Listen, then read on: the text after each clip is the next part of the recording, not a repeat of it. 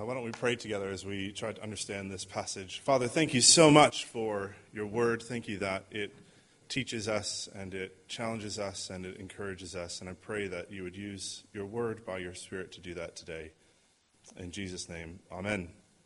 My name is Ken, and I'm one of the leaders here at Christ Church. And last week we finished a series called Open to Question. And in that series we looked at the four main movements of the life of Christ. So we looked at his incarnation, we looked at his death on the cross, we looked at his resurrection from the dead, and then finally we looked at his ascension into the heavenly throne room. And so what we did was we looked at, 30,000-foot view, the biggest events in the life of Christ. And now what we're going to do over the next couple of months on the lead up to Easter is we're going to look in really, really, really fine detail at one part of Jesus' life. And actually what we're going to be looking at in Mark chapter 12 and Mark chapter 13 is really, it all happens on one day. Just one day in the life of Christ. And so that's what we're going to be doing over the next few weeks. And we're particularly going to be looking at Jesus' very last trip to the temple. So the last time he went to the temple in Jerusalem. And everything we're going to study is going to take over the course of just that one day in the temple. And as you read through these chapters, you realize very quickly this is a tense day. It's an incredibly tense day. Back in 2010, I think it was, I visited a city in southeast Turkey called Diyarbakir. Here's a picture of it.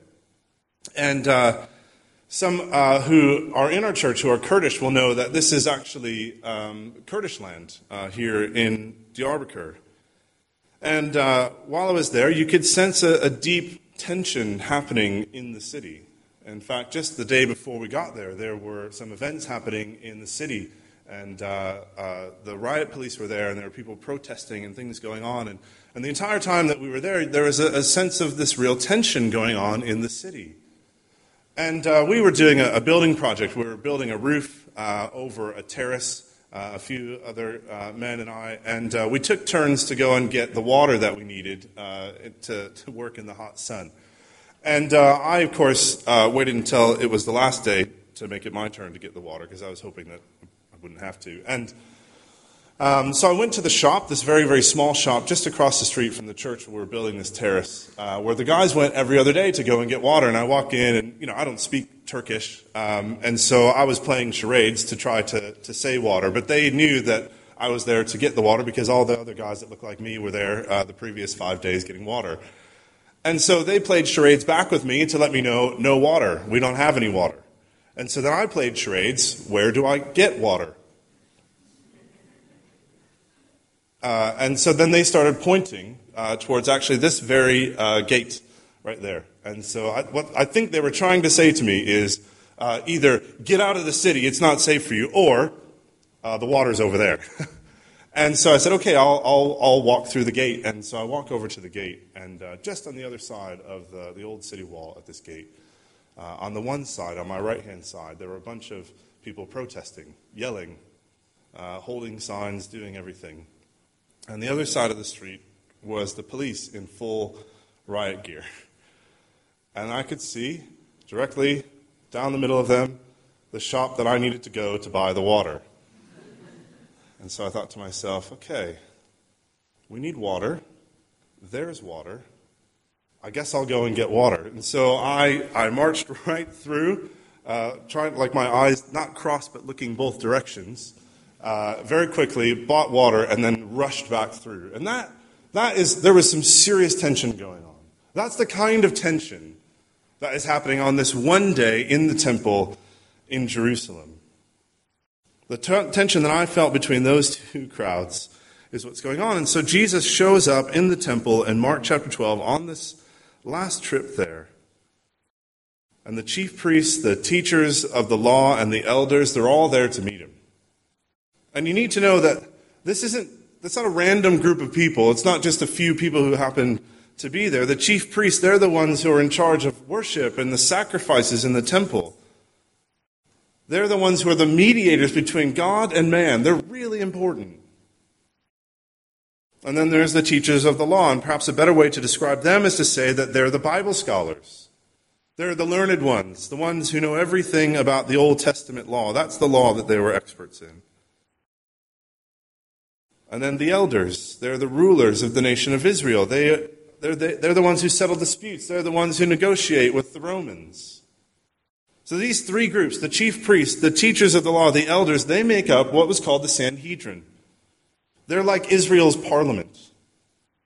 And even though Israel at this time, they're occupied by the Romans, the Sanhedrin, they still have authority. And especially they have authority in the temple. They're the ones who are in charge of anything that happens inside those walls. And so this is no small confrontation. And they ask him out in the open in front of everybody in the temple courts a question meant to trick him into incriminating himself. They had already decided the day before that they wanted to arrest him. And so now they're trying to get him to incriminate himself. And back in Mark chapter 11, just before our story, in verse 28, here's what they say to Jesus. By what authority are you doing these things? And who gave you the authority to do this? You see, at this point, the rumors about Jesus had been swirling. They'd been swirling now for a number of years. He teaches with such authority. He's not been trained by the respected institutions. He's done incredible miracles. He's calmed a storm. He's fed thousands of people with only a few loaves of bread and a couple of fish. Twice he did that. He's healed the lame. He's given sight to the blind. He's made the deaf hear and the mute speak. He's cast out demons. He's even raised the dead. And now when he entered into Jerusalem just a couple of days before, he drew a coronation-like crowd. Everybody in the city comes out welcoming him in. And when he entered the temple, he cleared it out of all the commercial interests that were going on in there. And so at this point, the rumors about him have become so strong. And they've been confirmed time and time again. So these leaders, these chief priests, these teachers of the law, the elders, the Sanhedrin, they can't deny the rumors anymore as fake news.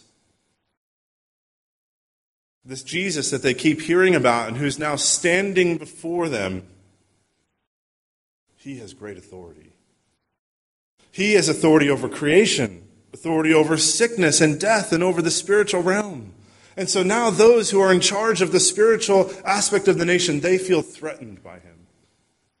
And so the only hope that they have to maintain their authority is to discredit Jesus and to have him killed. And so they ask him the question, by what authority are you doing these things? Where do you get off coming in here? Notice it's a question of authority. They're not denying any of the things that he's done. They're not saying, oh, you didn't heal that person, you didn't say that, you didn't do that. They just want him to reveal where he gets his authority from. And they think if he admits that it comes from God, they can arrest him and they can kill him. And part of the answer he gives to their question is this parable that we've had read. Now you have to know that a parable, it's a story with a point. It's a story, it's not a story just for the sake of entertainment. It's always a story that's meant to teach us something. And Jesus used parables all the time. And the way that his parables works is, he begins to tell this story and it starts to draw you in. You listen to this story and at first it's like it's a third-person story. It's about someone else. But as you listen to it, you begin to identify with one of the characters. And before you realize it, he's got you. He's caught you. The parable isn't about some other third person. The parable's about you. And Jesus is revealed in telling these parables and telling these stories. He's revealed to his audience what's really in their hearts. He's revealed who you really are. That's what he's doing with this particular parable. So let's walk it through in just a bit more detail. Notice in verse 1 the nice situation that the landowner has set up. He plants a vineyard, a really nice vineyard. When Emmy and I were living in Southern California, I don't want to brag, but we live 45 minutes away from Southern California's wine country. And there was one road that if you drove down this particular road, for miles and miles, there was vineyard after vineyard, winery after winery. You could take your pick. And so I decided to buy for Emmy, for Christmas, a membership to one of these wineries. And the one I picked for was a new winery. It had just opened. And you could tell when you pulled on the property. It was a new winery. When you pulled the long driveway that led up the steep hill, it was clear that somebody had meticulously planted the vineyard with perfectly straight rows of vines. Around the vineyard was a fence to keep the wild animals out. And at the top of the hill was a barn where they pressed the grapes and produced wine. And in front of that barn was a beautiful shaded terrace where the vine growers and the customers could gaze out over these perfect rows of grapevines. Well, that's what I picture as I read this parable. I think that's what this owner did. And after the landowner builds this beautiful, fruitful, functional vineyard, he rents it out.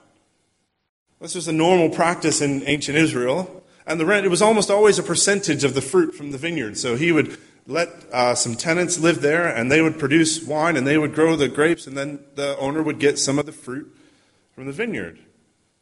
And just like that, part of our membership at this winery was that each month we could go to the winery and we could pick up 2 bottles of wine. And so each month we'd travel the 45 minutes from our house to the vineyard. We'd drive up the beautiful long driveway and go to the shaded terrace and pick up our 2 bottles of wine. And often we would stick around and have a glass of wine out on the terrace overlooking the beautiful vineyards. But notice in this story, that's not how it worked for them. See, not once did we go to the vineyard and they would say to us, "Oh, no, sorry, no wine for you today." Every time we went, they said, "Here's your 2 bottles." But that's not what happens in this story. This is where our parable, our story, takes a strange turn, because in verse 2 it says that at harvest time the landowner sent a servant to go and pick up his percentage of the fruit. But when that servant arrives, he's not welcome. In fact, the tenants seize him. They beat him and they send him away empty-handed. So now the owner sends a second servant. And this one, it says they strike him on the head, and if that wasn't bad enough, they then somehow shame him. Then he sends another, and this one, they didn't stop with just beating him. This one they killed. And so the owner sends messenger after messenger, servant after servant, and each one is either beaten or killed. Now when you get to verse 6, the story takes an even darker turn. Because now the landowner doesn't have any servants left to send. And so who does he send? He sends his son. Look at this, Mark chapter 12, verse 6. He had one left to send, a son, whom he loved. He sent him last of all, saying, "They will respect my son." He sends his only son, his beloved son. The landowner thinks, surely they'll accept him. Surely they'll welcome him in. They'll respect his authority as my son. And any good story you read, this would be the climax of the story. The hero, the son, arrives and saves the day and gathers the fruit and goes back to the father. That's what you expect to hear. But that's not what happens. This story reads more like a Shakespearean tragedy than it does a Pixar comedy. Because notice what happens when the tenants see the son in verse 7. But the tenants said to one another, "This is the heir. Come, let's kill him, and the inheritance will be ours." I mean, you have to notice, this isn't a mistake. It's not a case of mistaken identity. They don't see a burglar coming to steal their crop. They don't even think he's just another servant coming on behalf of the landowner. They recognize him as the son. And they plot to kill him. Now, it sounds a bit strange to us. Oh, if we kill him, then we'll get the land. But these tenants know that the law of the day states that if the property is unowned, then they can claim it as theirs. And that's what they plan to do, to kill the son, and then once and for all the land will be theirs, and they'll be under no one's authority but their own. It's really evil, what they're planning. Verse 8. So they took him and killed him and threw him out of the vineyard. And now comes the most dramatic moment in the story. At this point now, the question is crying out from the parable, what's going to happen next? Look at what Jesus says in verse 9. What then will the owner of the vineyard do? The owner has been gracious. This owner, he's been gracious. He's given chance after chance, opportunity after opportunity for the tenants to do the right thing.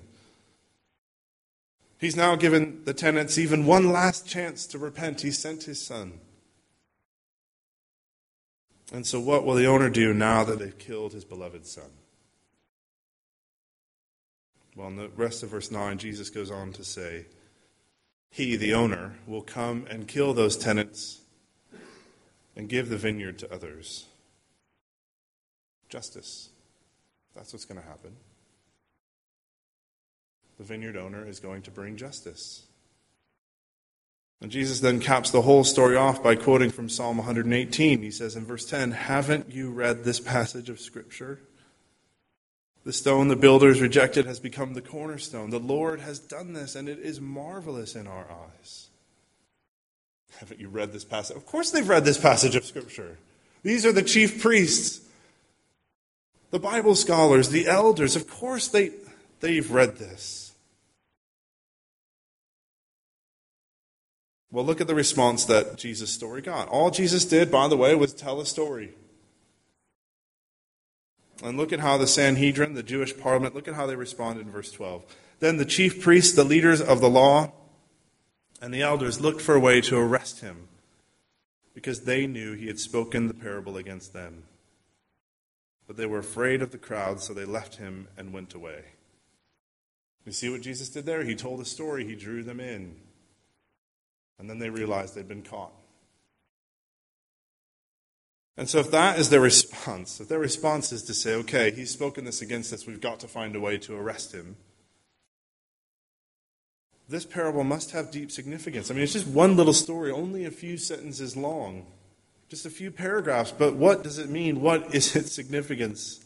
What was Jesus saying to them with this story that caused them to want to arrest him? Well, I think Jesus was telling them three things, just very briefly. First, I think he was showing them that God has sent his Son to gather ripe fruit. This story that Jesus has told them, it's not a new story to them. Jesus, he's actually telling them a story that they already know. It comes from Isaiah chapter 5 in the Old Testament. And in Isaiah chapter 5, Isaiah writes a poem. It's a love song about God planting a vineyard. And just like in the story that Jesus tells back in Isaiah chapter 5, God plants a vineyard. And he builds a wall around it. And he builds a watchtower, a terrace to overlook. And in Isaiah's story, in Isaiah 5, the nation of Israel, they're the vineyard. Israel's the vineyard. In other words, God's people are his vineyard. But Jesus tells his story a little bit differently. In Jesus' story, the owner of the vineyard has left it in the care of some tenants. And those tenants are to watch over it, to care for it, and to produce wine from its fruit. And Jesus, he's playing off the image with this story. Israel is the vineyard. And the chief priests, the teachers of the law, the elders, they're the tenants. They're the tenants who God has left to tend the vineyard. And so with this story, Jesus was saying that God, he had sent various servants throughout history, the prophets, to instruct Israel, to call Israel to fruitfulness. But Israel had rejected them time and time again. But not only that, but now the landowner has sent his last prophet, his last servant, his only son, to come and to gather up the ripe fruit of the vineyard. And who else could that be in the story but Jesus himself? God has sent his only son, his beloved son, as the last servant. And here he now stands in the temple, in the place where God and man meet, in the place where spiritual fruitfulness was supposed to happen. God himself standing in the temple The very moment that Israel had longed for generations. And they've heard the rumors. He teaches with authority. He heals the blind, the lame, and the sick, and he raises the dead. And now here he is, standing before them, the Son of God, the true vineyard owner. And they want to know, by what authority do you teach? By what authority do you heal? By what authority do you raise people from the dead? By what authority can you say to someone, your sins are forgiven? It's with this parable that Jesus answers their question, by what authority are you doing these things? And in this story, he says, my authority comes from heaven. My authority comes from God the Father, who planted the vineyard in the first place. And so the chief priests, the teachers of the law, and the elders, they're faced with a decision. Do they accept his authority, or do they reject him? Well, remember verse 7 of the parable. It shows what's in their hearts. Remember, Jesus draws them in to reveal then what's in their hearts. Look back at verse 7. But the tenants said to one another, this is the heir, come let's kill him, and the inheritance will be ours. And so they took him and killed him and threw him out of the vineyard. And we know from history that that is exactly what they do. They seize Jesus. They take him out of the city and they kill him by crucifying him on a Roman cross. Well, that leads us to the second thing Jesus is saying with the parable. The second thing he's saying, those who reject the Son will be rejected by the Father. And remember, the story didn't end in verse 8 with the Son being killed and tossed out of the vineyard. Verse 9 is the climax of the story. Verse 9 is the point of the parable. What then will the owner of the vineyard do? He will come and kill those tenants and give the vineyard to others. Do you know what Jesus is saying here? He's saying that if they kill him, if they do to Jesus what the tenants do to the son in the parable, just like the owner of the vineyard will come to bring justice to the evil tenants, God, the true owner of the vineyard, Israel, will come and bring justice on them. I mean, can you imagine the tension of this moment? Jesus is standing at the temple and he's looking in the eyes of the Sanhedrin, of the chief priests, the teachers of the law, the elders. He's looking them right in the eye. And he's saying, if you kill me, not only will God the Father come and bring justice on you, not only will he judge you, but he'll give the vineyard then to someone else. Jesus is saying to these men, you're the evil tenants who rejected God's servants. And now you're about to reject me, God's Son. And when you reject the Son, you'll be rejected by God the Father. Can you feel this tension? I mean, the standoff that's going on here, one side against the other. Jesus is looking the religious leaders right in the eye and saying to them, you've rejected God because you've rejected me.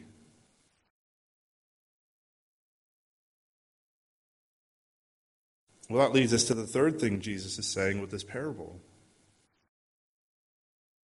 He's saying, if you welcome the Son in, it will be marvelous. Remember in verse 10, Jesus quotes from Psalm 118. It's a passage they all would have known extremely well. Look at it again, verse 10. Haven't you read this passage of Scripture? The stone the builders rejected has become the cornerstone. The Lord has done this, and it's marvelous to our eyes. Now, there was a story going around in Jesus' day while he was alive on earth about the building of the temple, the very temple that they're standing in having this conversation. And there was apparently a particular stone that was brought to the building site when the temple was being built many generations before in Solomon's day. And that the expert architects and the engineers who were there overseeing the construction of the temple saw this stone and they rejected it. They said it wasn't the right shape. It wasn't fit to be used for God's sanctuary. But what the architects and the engineers didn't understand was that the stonemasons had shaped this particular stone perfectly to be the capstone of the arch leading into the sanctuary. That's the word in the original language, by the way. I know in our text it says cornerstone, but in the original language it literally reads headstone. And that's why that stone didn't fit anywhere else. It was perfectly designed to be the capstone of the arch leading into the temple. And so the stone which the expert architects and the engineers rejected was actually the stone that would hold everything together. And so what was Jesus telling these religious leaders? He's telling that he himself, he who would be despised, he who would be rejected by these leaders was actually essential. He, like the entry archway into the temple, would be the one who God would provide access into his presence. In verse 11 it says that the Lord has done something marvelous before our eyes. It's something so wonderful that it causes us to marvel, to wonder. And the marvelous thing that God has done is take that rejected stone, the rejected son, and raise him up. This story that Jesus has told, it has the exact same shape as the Christian gospel message. And what is the Christian gospel message? It's John 3:16 and 17. For God so loved the world that he gave his one and only Son, that whoever believes in him shall not perish, but have eternal life. For God did not send his Son into the world to condemn the world, but to save it through him. That's the Christian gospel message. It's the same shape as our story. It's that God so loved the world, he so loved the world that rejected him, that he sent his one and only Son to be rejected. Jesus Christ, God the Son, was rejected on our behalf. Every single one of us is like a wicked tenant. Every single one of us has taken this life that God has given us and declared our own authority over it. We have rejected God. And so we all deserve what the evil tenants get. To be rejected by God. Except that God so loved the world, he gave his one and only Son. His only Son became one of us. He became a man. And as a man, he died as our representative. He was rejected by God for our sake. This is what is so marvelous. That even though humanity rejected Jesus, Jesus was willing, he was still willing to take God's rejection for humanity. Even though Jesus didn't deserve the rejection of God because he was the perfectly obedient servant, the perfectly obedient tenant of the vineyard. Even though he didn't deserve the rejection of God the Father, he took it anyway. You see, as he died on the cross, he faced all the rejection that we deserve because we rejected God. He took all of our sins upon himself, and God the Father then rejected him just as we should have been rejected. That's what's happening on the cross. That's what happens when Jesus cries out, my God, why have you forsaken me?" He was being rejected. He was facing the rejection that you and I deserve. He was crying out with a cry that all of us should cry. And even though he was rejected by God for our sakes, this is marvelous. God raised him up from the dead and exalted him to the highest place in heaven, where he stands as our advocate, as our access point to God. And whoever believes in him, whoever welcomes him into their life, God has given the right to become his child. You see, if you welcome Jesus in, if you welcome him in, you're no longer just a tenant. You're a son. You're a daughter of God. The vineyard is your inheritance. And you're no longer rejected by God. And how do we know that we won't be rejected? Because Jesus was raised up. He was raised up from the dead and became the capstone. He is the capstone that holds everything together. He is your entry point into God's presence. And he can be your entry point today. You see, maybe for you, this gospel message is working like a parable. Meaning at first, when you hear it, it seems like the gospel is about someone else. It's a story to apply to another person. But then as you chew on it, as you ponder it, you realize it's not a third-person story. It's not even a second-person story. It's a first-person story. It's about you. And perhaps today you're realizing for the first time that the gospel is about you. It's about Jesus Christ dying for your sins, dying to make you clean, to make you acceptable before God. And it's about Jesus rising from the dead and being raised up like a capstone to give you access to God. The gospel story is your story. And listen, when the gospel story becomes your story, when you welcome Jesus into your life, when you stop rejecting him and instead you welcome him into your life, the gospel becomes something marvelous. Until then, it is a judgment story. It's a message that condemns. But when you welcome the Son in, it's no longer a message of judgment. It's a message of God's acceptance and of his love. And that message accomplishes at least two things for us. First, it secures the vineyard for you. Remember when Jesus said in the story that the vineyard owner would give the field to someone else? Well, if you're a Christian, if the gospel story is your story, he won't do that to you.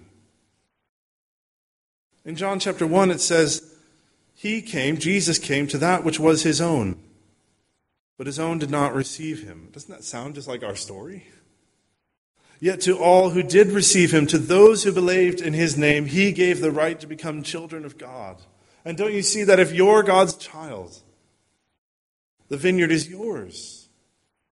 It's part of your inheritance. Not only are you spared God's judgment, but you get to live under his blessing in his vineyard forever. That's the first benefit. The second benefit is it keeps you humble. Many of us are here today because we are Christians already. We've already recognized the authority of Jesus Christ. We've recognized the wickedness that's in our own hearts. And rather than reject Jesus, we've welcomed him in. But if that's true, just think about your life for a minute. Why do you keep rejecting him? Why do we continue to reject his authority in our lives? God is the rightful owner of your vineyard. He's the rightful owner of your life. Yet you're constantly rejecting him. You're rejecting his lordship. You're rejecting his authority. His right to lead you and to guide you in your decisions in your life. You think your career is your own. You think your finances are your own. You think your future is your own. You think your family is your own.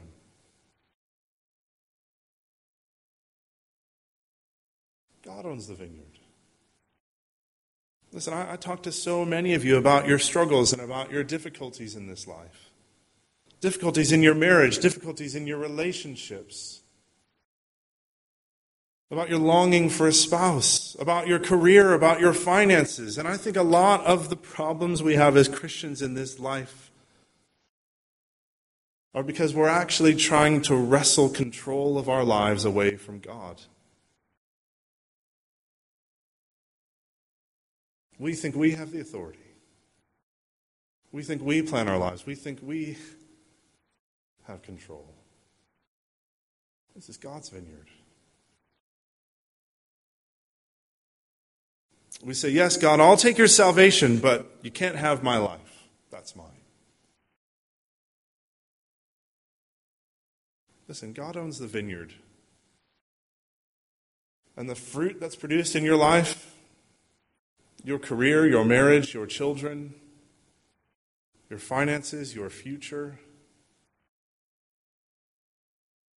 it all belongs ultimately to him.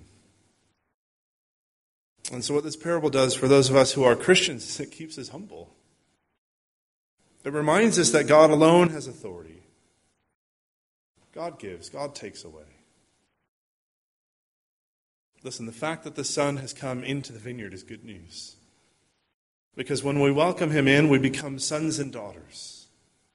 Sons and daughters of a loving Heavenly Father who asks us to give him what is rightfully his, the fruit of our very lives. And so let's give ourselves to him. I want to give us just a few moments of quiet to reflect. Some time for you, if you're a Christian, to consider what areas of your life you are trying to wrestle control of away from God. And would you take just a moment just to pray and to offer it to God? Or maybe you're here and you're not a Christian. You've been rejecting Jesus. I want to put a prayer on the screen. And I'm just going to leave it up there, and if you want to welcome Jesus in today, if you want to welcome him into your life, then you can pray that prayer on your own. It's not a magical prayer, but it just is an indicator of what's really going on in your heart. And so I'll leave just a few moments of quiet, and then I'll pray.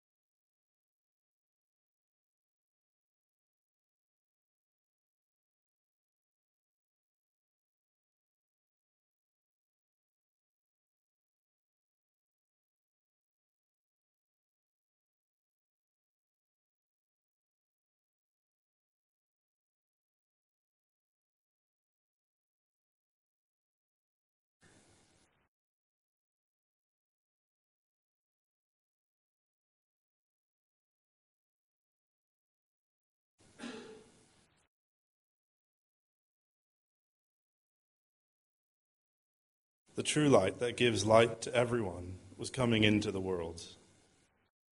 He was in the world, and though the world was made through him, the world did not recognize him.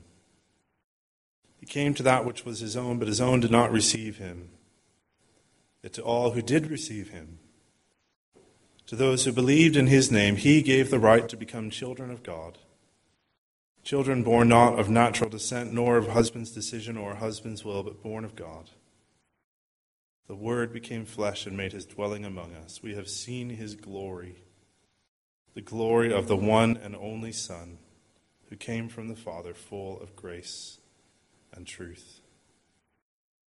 Heavenly Father, thank you for sending your Son. Thank you that he became flesh and made his dwelling among us, that we have seen his glory, full of grace and truth. Lord, we want to receive you. We want to welcome you in. We want to give you what is rightfully yours. And it's in the name of Jesus that we pray. Amen.